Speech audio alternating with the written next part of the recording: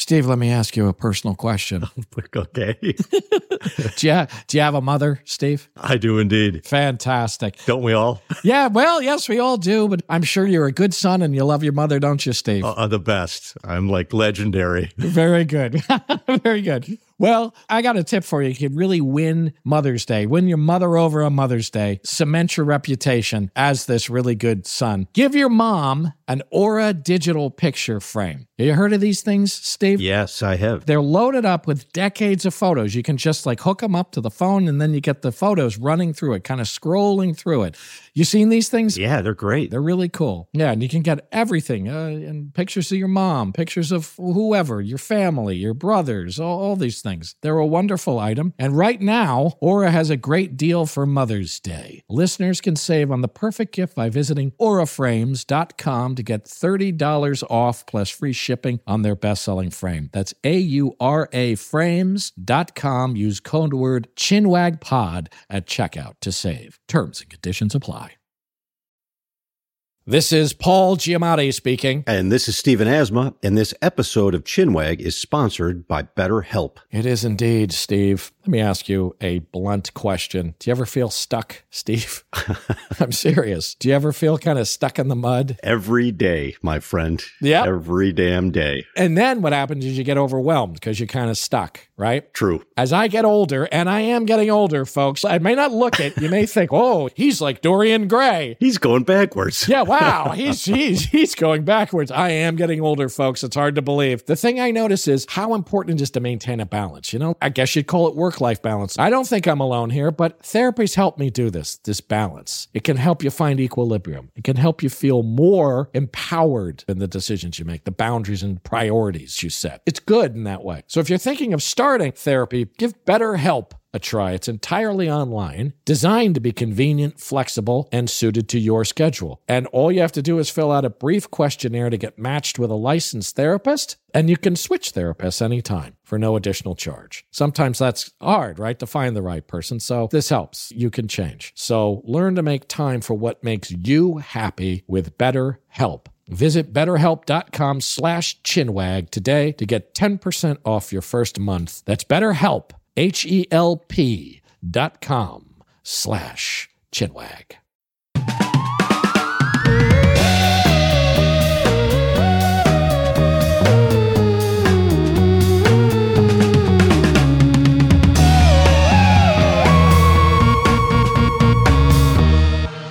Oh, hello, Steve. Hello, Paul. Welcome to the Chinwag. Hello, Dr. Stephen Asma. Welcome to the Chinwag. Here we are. Yes. Once again. With a very interesting topic. Eye to eye, toe to toe. Yes. With a very interesting. Very interesting. We have been encouraging letters. We've been encouraging you folks to reach out and make contact.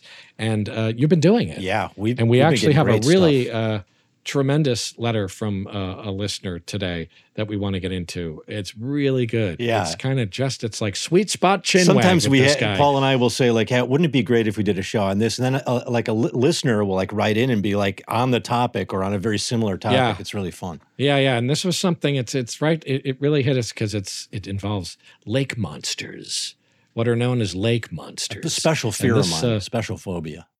Yeah, right. Yeah. What's the deal with that? Why are you so afraid, Steve? I don't like deep water, murky water. I think the water stuff is troubling to you. Particularly phobic on that. Interesting. Yeah. Wow, that's fascinating. And just deep water ocean, you're not going to go in the ocean. You're not going to go in. I'll tell you something. No, go ahead. Well, I have been in the ocean. I did almost drown there, but that was when I was an adult and I was just... Okay. But I think it's an evolved fear about, I'm afraid of creatures that are in there and I can't see what the fuck is coming up on me. And is that a fish or is that a kraken? I don't know.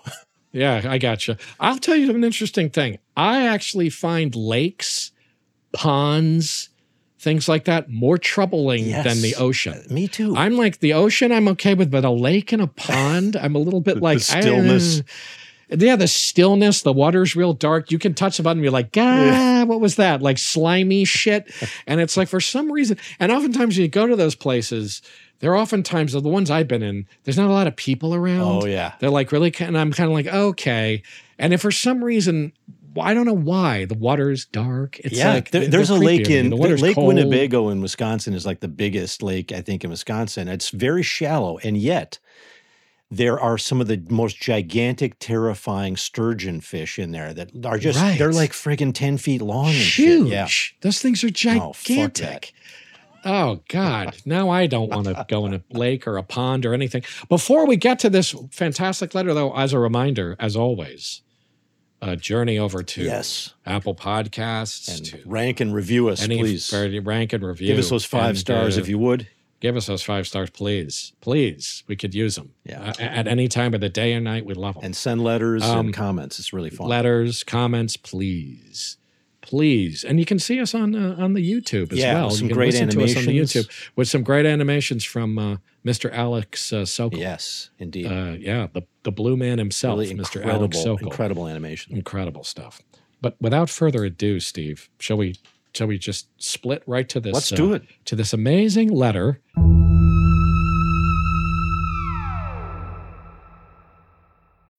When you need mealtime inspiration, it's worth shopping Kroger, where you'll find over 30,000 mouth-watering choices that excite your inner foodie. And no matter what tasty choice you make, you'll enjoy our everyday low prices, plus extra ways to save, like digital coupons worth over $600 each week. You can also save up to $1 off per gallon at the pump with fuel points. More savings and more inspiring flavors make shopping Kroger worth it every time. Kroger, fresh for everyone. Fuel restrictions apply.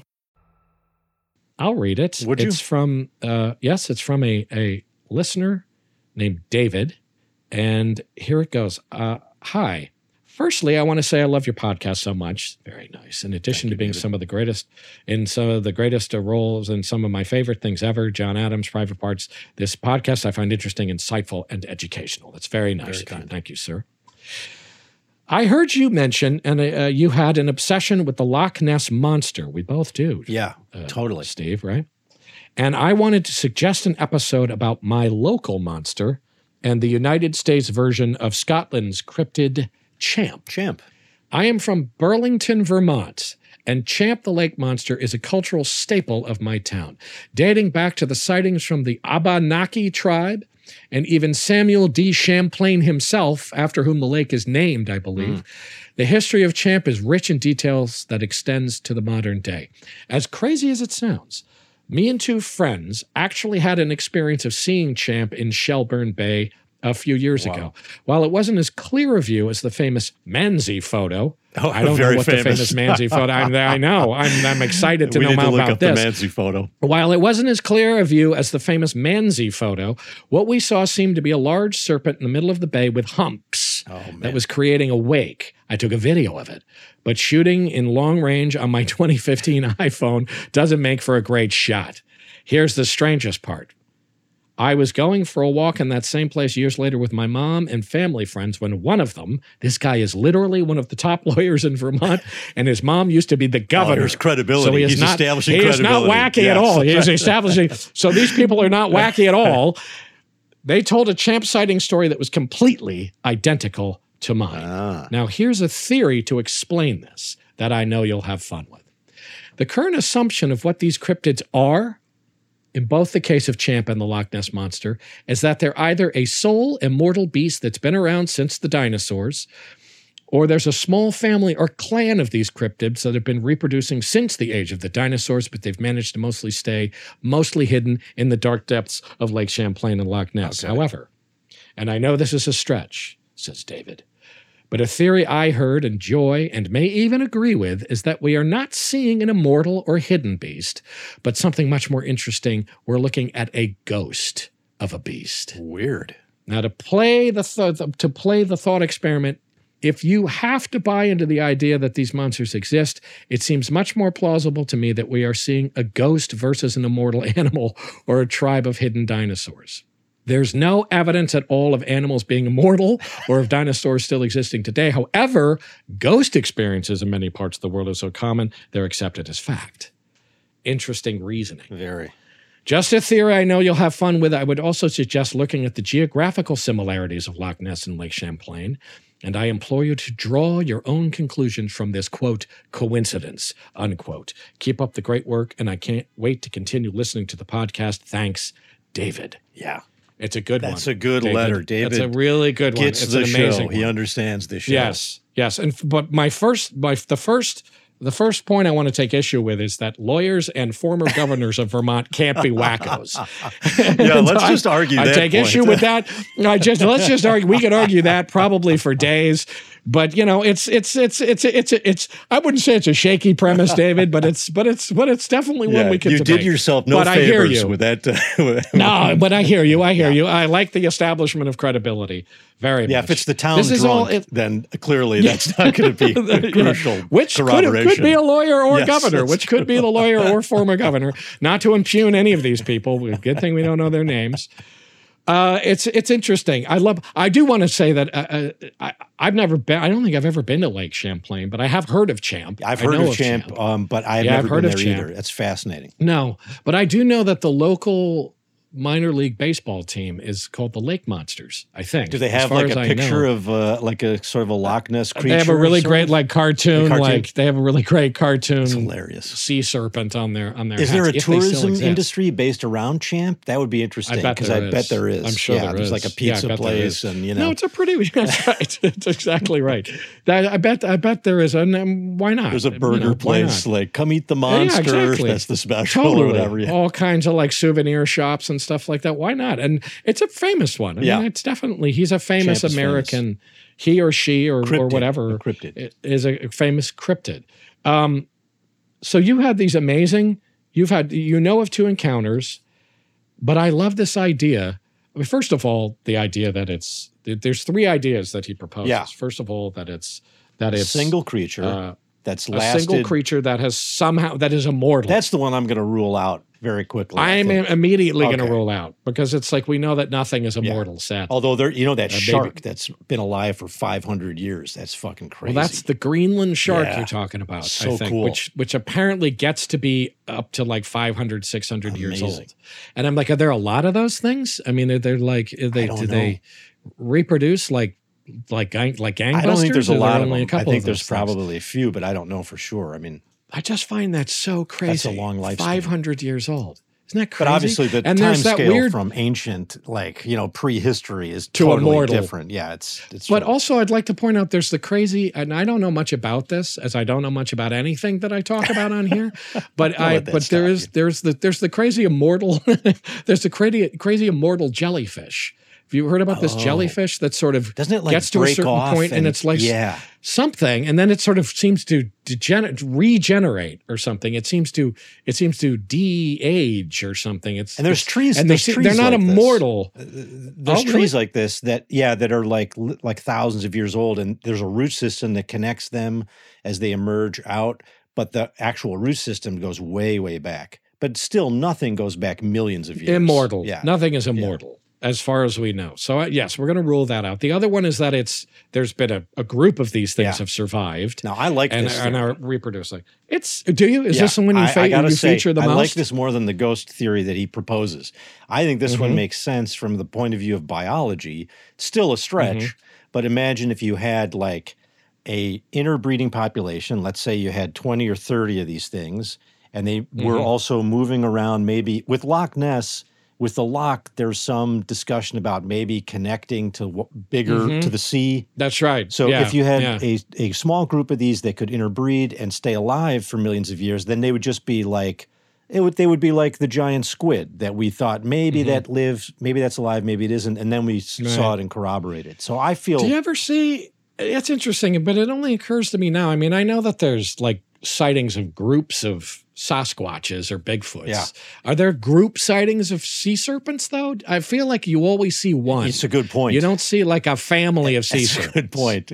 I'm just wondering. Because, if it was a population, that increases the likelihood of seeing them as individuals and as groups. So it's weird. Right. Yeah, wouldn't unlikely. You see like a mother, like you see a whale you see a mother whale and its calf and stuff like that. Would you maybe not be seeing, but I don't feel like you see a lot, there's a lot of sightings of multiple sea serpents. They seem to be loners. When I was at Loch Ness, the guy was saying we were on the lake, and of course I'm looking for Nessie, and the guy who was running the tour was saying, well, of course they swept the lake with, some radar or other sonar. Yeah, sonar. And he was saying, well, there could be caves way down deep, and they're living in the caves, and that's why we don't see them. And so that was the explanation for not seeing them. But no, neither one of those theories does David buy. David is proposing that these are ghosts. It's fun. I love the idea of Ghost of Loch Ness. Ghost of Loch it's a Ness great title. Monsters. The Ghost of Sasquatch. It's like that these monsters, and I'm gonna extend it out, David, and say like maybe all these things are other ghosts. cryptids. Maybe other cryptids. Yes, all these other things are ghosts. Mothman and Bigfoot, and maybe even the UFOs. Maybe all these things are ghosts, or no, I guess not UFOs. That doesn't make sense. But he makes this argument that like more people believe in ghosts, and so ghosts are more believable, because we've talked before that in Japan, ghost belief is very strong. In Vietnam, ghost belief is really strong. Sure, well, all over the world, But I don't think that the fact that larger numbers of people, reason. I don't think that's a good enough reason. Myself, I'm sort of down on the ghost thesis. That it's left some sort of trace in the world. Yeah. I mean, I love it. I think it's a really awesome idea. I really, really like the idea. I have another theory, Steve. Oh, let's hear your fourth option. I'm going to take a step beyond David. And by the way, as I say, I really do love the idea that it's the ghost of the chupacabra, or it's the ghost of like Bigfoot. It's cool. I love it. It's really like, and yet these things are leaving some physical trace behind sometimes too, which maybe ghosts don't do, which maybe is an argument against them being ghosts. But I'm going to propose another. Let's hear it. Scenario. And this is going back to something we've talked about a lot, which is this kind of time fold thing. And it relates to sort of psychic events. There are people who say about these things that they're interdimensional creatures. That you've heard this, that there's kind of like, that they're sort of interdimensional, and they're sort of, it's kind of things, overlapping. So it's from another universe, and it's flitting into ours momentarily, into our universe, and then zipping out. I'm gonna take this to an even more. You could go even cosmic. Weirder than that. I'm gonna go somewhere even weirder that I like about this, and I've thought about this before, and that is that. Like the psychic events we've talked about, the clairvoyant events, there's a fold in time, and what we're seeing, Steve, is a species that does not yet exist. From the future? That we're seeing from something from the future. Holy Steve. shit. That the Sasquatch is actually something that perhaps after the nuclear apocalypse, or after the in a world in which man maybe doesn't even exist, in a world in which man has been eliminated by his own hand, way in the future. Perhaps we're seeing something that does not yet exist, like that H.G. Wells shit where he goes so far in the future and there's no humans. He's literally traveling to the future. He's and he sees those weird sea creatures. And he sees but we're having that time glitch thing, that we're being afforded this glimpse. Did you see what I just did there? The way I kind of blinked my eyes. The listener Is that incredible? I wish we had that on film. That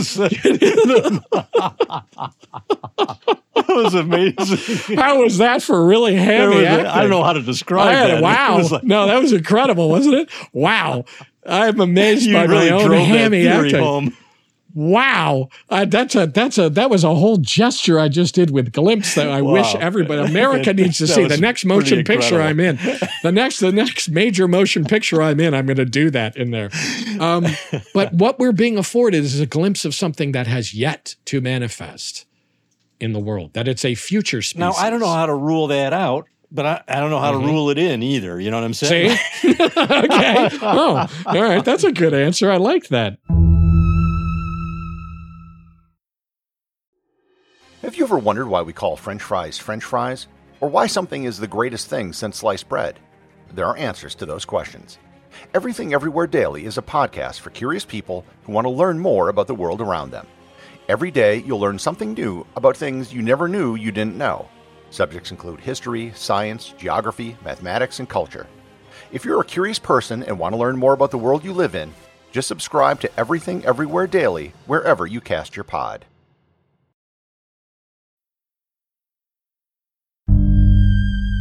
let me pull the Occam's razor move on you here. Now, in logic, there's this term. Which is Occam's razor. Yes, Yeah, what is that? Occam's razor. There was a guy named William of Occam, sort of late medieval thinker, and he said, look, when you've got two competing theories, one is, let's say, that there's a group of interbreeding sea creatures in Lake Champlain, and the other is that they are from the future time jumpers.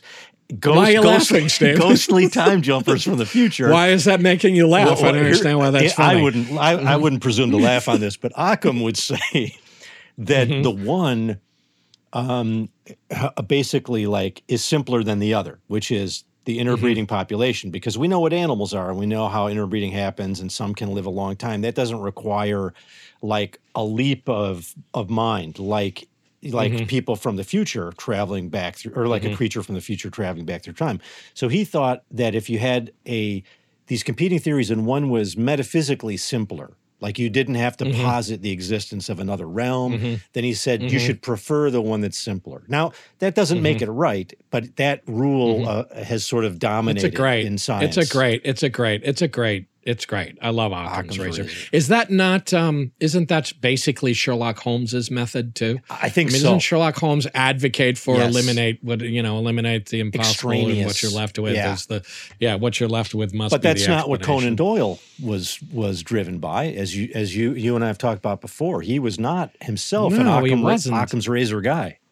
But I think he probably would have said, there's no other plausible explanation for fairies, so they must be fairies. I mean, I think he would have actually probably applied Occam's razor at its kind of most extreme point. I guess photographs were much more compelling back then, too. I mean, there's what do you want to believe, but then a photograph. Well, then that's because, and that the reference to that you're making is that Conan Doyle, there were these girls, young girls, who claimed to see fairies, and then they claimed that their father or somebody took photographs of them, of these fairies in the Cottingley Forest or something. I think so. These photographs became a sensation, and Conan Doyle was very impressed. Believed them, and they were these girls sitting, and there were these in the foregrounds of these photos would be these little Tinkerbell fairies with like wings and little pointy shoes and stuff like that, and they were very much the kind of classic idea, Victorian era idea of a fairy. A kind of Edwardian idea of a fairy.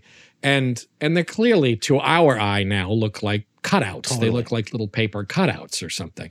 They're in black and white, and obviously the pictures are in black and white. But there was sensation, and Conan Doyle really threw his weight behind these things. He did. He thought that he wasn't that interested in fairies per se, but he was very much interested in the spirit realm, and he thought that anything that was compelling and paranormal could tilt us towards a greater belief in the spirit realm. I think that was his angle, wasn't it? I guess so. Yeah. Anything that could maybe affirm a non-material, some kind of. But an Occam's razor would just say, well, you could fake a photo. But then it was the beginning of photography. That's what's really interesting. What you just said is that photographs were such a new thing, and must have been stunning in the idea that, well, what you're seeing is real. Like, wow, I just took a picture of this couple sitting there in front of me, and now there they are, and I can literally see them in this really realistic depiction of them. So how could this be fake? I guess, is the idea, because the technology was fucking with their heads, Steve. And we're at a place the same way where that's happening again. Same way. No, that's interesting. And that's really interesting. That's interesting, Steve. The inability to discern what was real or not because of that technology, and now we're at the same place. Yeah, because of AI and images and films of people that look totally convincing, but they're not. Totally. And my first thought so often now when I see things is this real? Yeah. Is that a real picture of so-and-so, beating up a shark on the beach or something? Like, that can't be real. It's like, so that's really interesting. But there was a history of hucksterism. The 19th century is you've got your P.T. Barnum, you've got these guys in England were doing these hoax taxidermy mounts and stuff. And then the Loch Ness, that famous photos from the 30s, And they didn't confess that it was a hoax until the 90s. They were like, yeah, we were fucking And that was around. a deathbed. There's the famous picture of the Loch Ness Monster, like the neck, the beautiful photograph in the of 30s, the neck I sticking think, up. right? It's iconic. And I think the guy took it in the 30s. He was a if memory serves, Steve, he was a surgeon. Was he? I think, who took the picture. So I think he was not a seen lawyer? as a kind of Or a governor? No, not a lawyer or a governor. Neither a lawyer nor a governor, but a surgeon. And I think that he therefore, I think he was seen as probably reliable, because what surgeon is going to be like? Yeah. But those are the guys that you can't trust them. They're fucking around. Surgeons are weird. Surgeons are weird people. But I would say what's interesting is that, it was a deathbed confession that in fact it was this kind of flotation device with a head attached to it. And it was heartbreakingly, it was all a fake. And the girl, one of the sisters confessed about the fairy photographs, I think. After the other sister died, she finally came clean. I think that's right. She came clean about it. Oh, heartbreaking. I think there's a movie. Is there? It. I think actually there's a movie. Yeah, I believe there's a movie about it. What about if Champlain is just something else, like you're seeing another kind of animal, like Champ is maybe like people have seen seals and said that's something. That's the explanation for a eels lot of like Loch Ness and stuff. I think people haven't people actually suggested a sturgeon, like a gigantic sturgeon or something? I would find that very believable, because sturgeons like a big old they get big. fucking huge, and it's like, or an eel, or Yeah. it's like some kind of salmon or something, like a freakishly big one of these. They did things. test the water in Loch Ness. They should do this in Champlain. And there is all kinds of eel DNA in the water, in all the water samples. And so some people are saying there could be some giant eels in there, it's horrifying. Is that just a lot of eel poop? Is there just a lot of eel spooge? Is that what you're saying? When you said eel DNA, I don't want to. I don't want to speculate beyond the evidence, man. I just want to stay with the evidence. God, all those eels in there. Just eels freak me out. Those kinds of that's horrifying enough. Yeah. Just eels. Eels, snakes. Do snakes bother you? Are you bothered by snakes? Snakes don't trouble me as much as spiders and deep water. Snakes, I'm okay with snakes. They don't creep me out. I don't know. I think things that lack legs freak me out a little bit. It's like worms and snakes and eels. Is it the movement, the undulating legs. Kind of? It might be the movement. It might just be the sort of. Here's an interesting thing. I have a friend. I have a friend who's freaked out by birds. He's freaked out by birds, and that's a weird phobia. Because you're just saying it is a weird one. I mean, I don't think he's phobic, but he just doesn't love birds. And I said to him one time, "What's the problem with birds?" And he said, "They have no arms." And I said, "They have wings." He said, "Those aren't arms." And now, ever since he said that, I've never been able to look at a fucking bird. And again, the same way. I'm just like, they don't have any fucking arms. They're like these weird, like, these like fat pigeons are just like, just tottering around on these skinny, weird little legs with no arms. They're dinosaurs. They're the descendants of the great dinosaurs that ruled the earth. But dinosaurs had 4 legs, and dinosaurs had like, look even at the Tyrannosaurus had the little, but it had the little like, I guess you're right, the legs were disappearing, weren't they? Because it didn't really need them, because its jaws were good enough. Is that the idea? Or do we even really know that that's what a T-Rex was like? I mean, is that still like, they just had the little rudimentary arms? I think they know because the bones reveal the size of the actual appendages. They don't know like what the color of it was. Did it have feathers? They're even questioning is it cold-blooded or warm-blooded? There's a lot of debate. Oh, really? Yeah, there's some debate about that too. Yeah, it's cool. The whole dinosaur bird thing still blows my mind. It's amazing. And there's a part of me that aesthetically gets a little bit offended by the feathered thing when I see it. Aesthetically, I'm a little bit like, what are you doing to my dinosaurs? What are you doing to like the classic dinosaur thing? Like, really? Feathers? It's like, oh no, and they were striped. Pigeons, they're like candy striped. Yeah, they're candy striped, and they're like crazy modeled like camouflage. I mean, that's cool. But that's not like, the dinosaurs of our youth where they were just badasses. That's not the classic.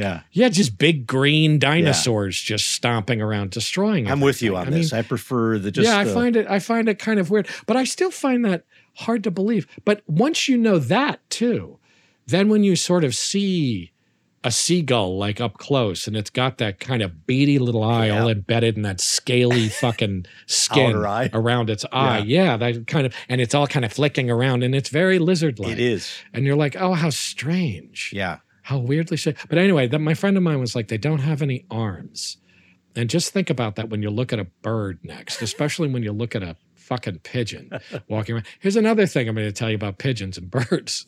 Here we go. Do you know why? Do you know why they bob? Do you know why they're bobbing their heads all the time? Man? Pigeons and chickens, I think too, because their eyes are so poor. Their eyesight is so poor that they can't focus their eyes. So they're constantly refocusing their eyes. Really? Right now, our listeners can't see that I'm actually doing this Paul incredible. Is doing a great impression of a chicken. I'm doing an incredible simulation of a chicken or of a pigeon. If you could only see what I'm doing right now, folks, you'd pay top it's dollar career to see ending, it. really. It's no, it's career. I think it's career. I think it's the next step in my career.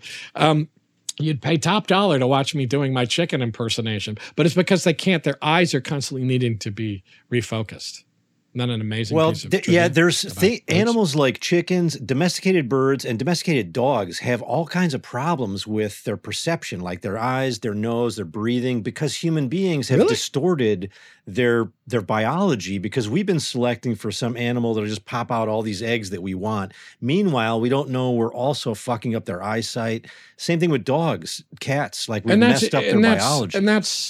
And that's just domesticated. That's inbreeding. That's domestication, and inbreeding, And that's like a Dalmatian is just like just all like its hips come flying out of its sockets all the time because they're just completely they're just train wreck of oh my animal. God! So that's terrible. So is it? The pure breeds are more like that. It's like your basic mutt it's having better, that much I think trouble? It's better to be a mutt because you've got much more genetic diversity and variation within your own gene line, and that helps you. That means you've been able to. You're more adaptable, and the healthy stuff has remained and hasn't been edited out through very intense human selection. Because Darwin said the only real monsters there are the ones that we have made in our domestic animals, like especially dogs. Interesting. Right. Some of them can't even breathe. It's a mess. No, it's true. You get the bulldog that can't breathe and all those things that are just in their teeth are all, and you breed it in for these characteristics because they're cute. They have the prognathic jaw. Yeah. I'm going to use that word. You have the underslung jaw, right? That's pretty good, right? Prognathic jaw, which means the underbite. Like the line of the Habsburg, the royal families, the kings of the royal family of Spain. One of the characteristics of the royal family of Spain in the kind of golden age of the Spanish Empire, the Philips and all these guys. One of the genetic signs they had was a prognathic. Is that jaw. right? I didn't know that. They had an underslung jaw. I did not know that. Yeah, incredible, that's a common problem with inbreeded populations. And the royals yes, it is a prognathic jaw. Well, look at the current royal family. I'll just leave it there. Are there a lot of the current royal family in England? Yes. I don't think there's not a prognathic jaw to be seen. No, but other maladies that are under the skin. You think so? Yeah. Really? We don't even know. I don't know. They all seem to be pretty. Yeah, the Queen did live a long time, but who knows? Yeah, they live forever, those people. It's crazy how long they live. Yeah, but what about this? What are they doing? It's true. God, she is the longest living royal, right? Ever. I think the guy, in King England of Thailand for sure, was making a run on it, but didn't make it. I think as far as she didn't make it. Yeah. You think she had him bumped off? You think she had him? You think she had him aced? You think she just she had him aced? Iced. I meant to say. You think she had him iced? Yeah, totally. Send in the SAS to just totally. Why not? This has been fascinating. Look at where we went off of this amazing letter from David. And David, this was a fantastic letter. We actually got a little chat in about lake monsters, and I'm gonna go with my future Sasquatch, future champ theory. Okay, thanks, Steve. I'll take that. Thanks, Steve. I guess you're washing your hands of that, aren't you? No, you can. I'm going to take that. All right, I'm going to take that theory and start to really work on it. But what a great! I love the idea of ghosts of these creatures. Yeah, it would be great to have if any of our listeners want to take Paul's theory and just push it, just work on it, develop it further and send that in. That'd be fun. nice. Yeah. Yeah, that would be That'd really be cool. fun. Do the research. People are going to jump all over, rip me apart, do the research. Don't even start with me with do the research. Don't even go there. Do your own research, oh brother. All righty. Listen, this has been great, Steve. Yeah, very fun. Very fun. Please, as always, journey over to Apple Podcasts, etc. Give us some. Head over to YouTube and look at the animations, but also definitely good. Indeed. Give us reviews and ratings and write to us. It's really great to read. Indeed. Many thanks, Steve, for joining me once again you, here Paul. on the Chinwag. Thank you. And thanks to David for the letter. Yes. Keep them coming. All right. And Chinwag out. Over and out. Chinwag is a production of Treefort Media and Touchy Feely Films. Hosted and executive produced by Paul Giamatti and Stephen Asma. Executive producers for Treefort are Kelly Garner and Lisa Ammerman. Dan Carey is executive producer for Touchy Feely. Our series producer is Rachel Whitley Bernstein. Our associate producer is Andrew Miller. Original theme music by Luke Topp, with additional music by Via Mardot. Oscar Guido is our executive in charge of production. Tom Monahan is head of audio for Treefort. Animation created by Alex Sokol. Audio production, supervision, and editing by Maxwell Carney. Additional audio assistance and mixing by Jeff Neal. With additional production management from Renee Levesque. Clara Wong is Celestial Empress of Benevolent Knowledge. Lastly, for more information, go to chinwagpod.fm and find us on Instagram or TikTok at chinwagpod or on Twitter at chinwag_pod.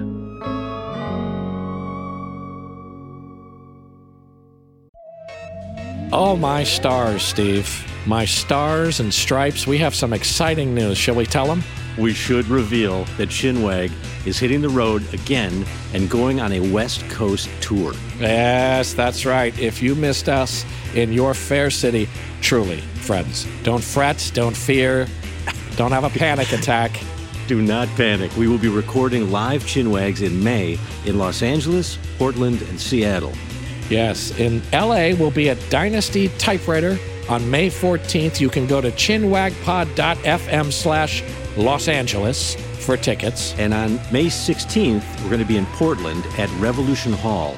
For those tickets, go to chinwag.fm/Portland. And we'll be at Town Hall, the great Town Hall in Seattle on May 17th. For tickets to that, go to chinwagpod.fm/Seattle. You do not want to miss this. It's going to be awesome. It's going to be mighty, mighty.